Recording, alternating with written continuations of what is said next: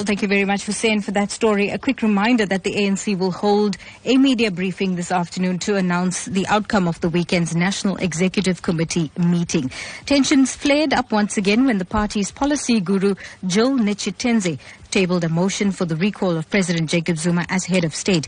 It's believed that Zuma allies strongly opposed the motion, which was debated till late yesterday.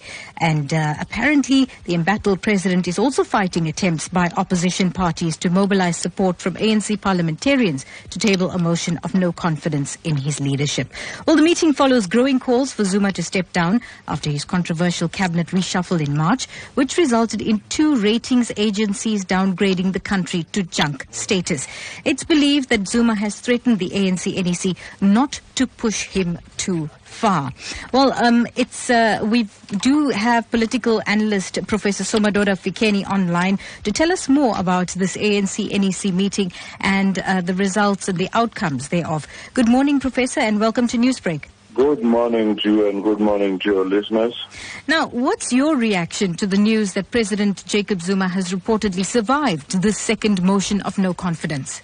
This is what we expected because NEC is a divided entity, and as such, whilst the president is there and is still the president of the ANC and government, he will use both powers and both levers of power to make sure that such motions do not work out because the NEC itself is divided.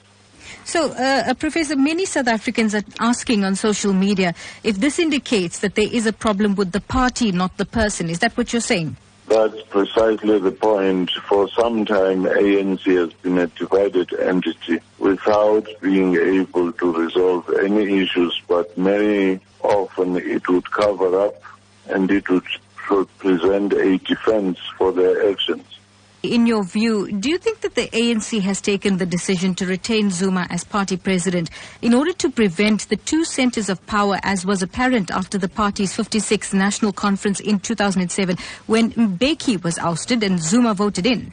Well, I do think that, one, they are wary of repeating the same situation because they may think that this may lead to the split of the party down the middle, but at the same time, not doing anything about the investigation or about recalling the president is damaging the brand of the ANC irreparably, such that they may struggle to find their feet again in the political terrain.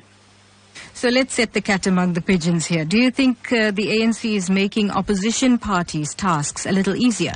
The president and those around him have actually been the best weapon for the opposition parties because they're more effective in mobilizing the society at large against the ANC. Hence, you saw in the cities, and now you're beginning to see even in the rural areas, the rejection of the ANC because ANC is failing to come clean on the issue of corruption. So do you think the Mutu by-elections was just one example of that then? It was one example wherein ANC is now beginning to suffer in the rural areas as well. Therefore, the notion that the president has this uncritical voter base in the rural areas is beginning to be challenged. And also, the notion that ANC is working as a bloc in KZN is also being exposed as not being true. Professor Somadoda Fikeni, political analyst, thank you very much for joining us on Newsbreak this morning.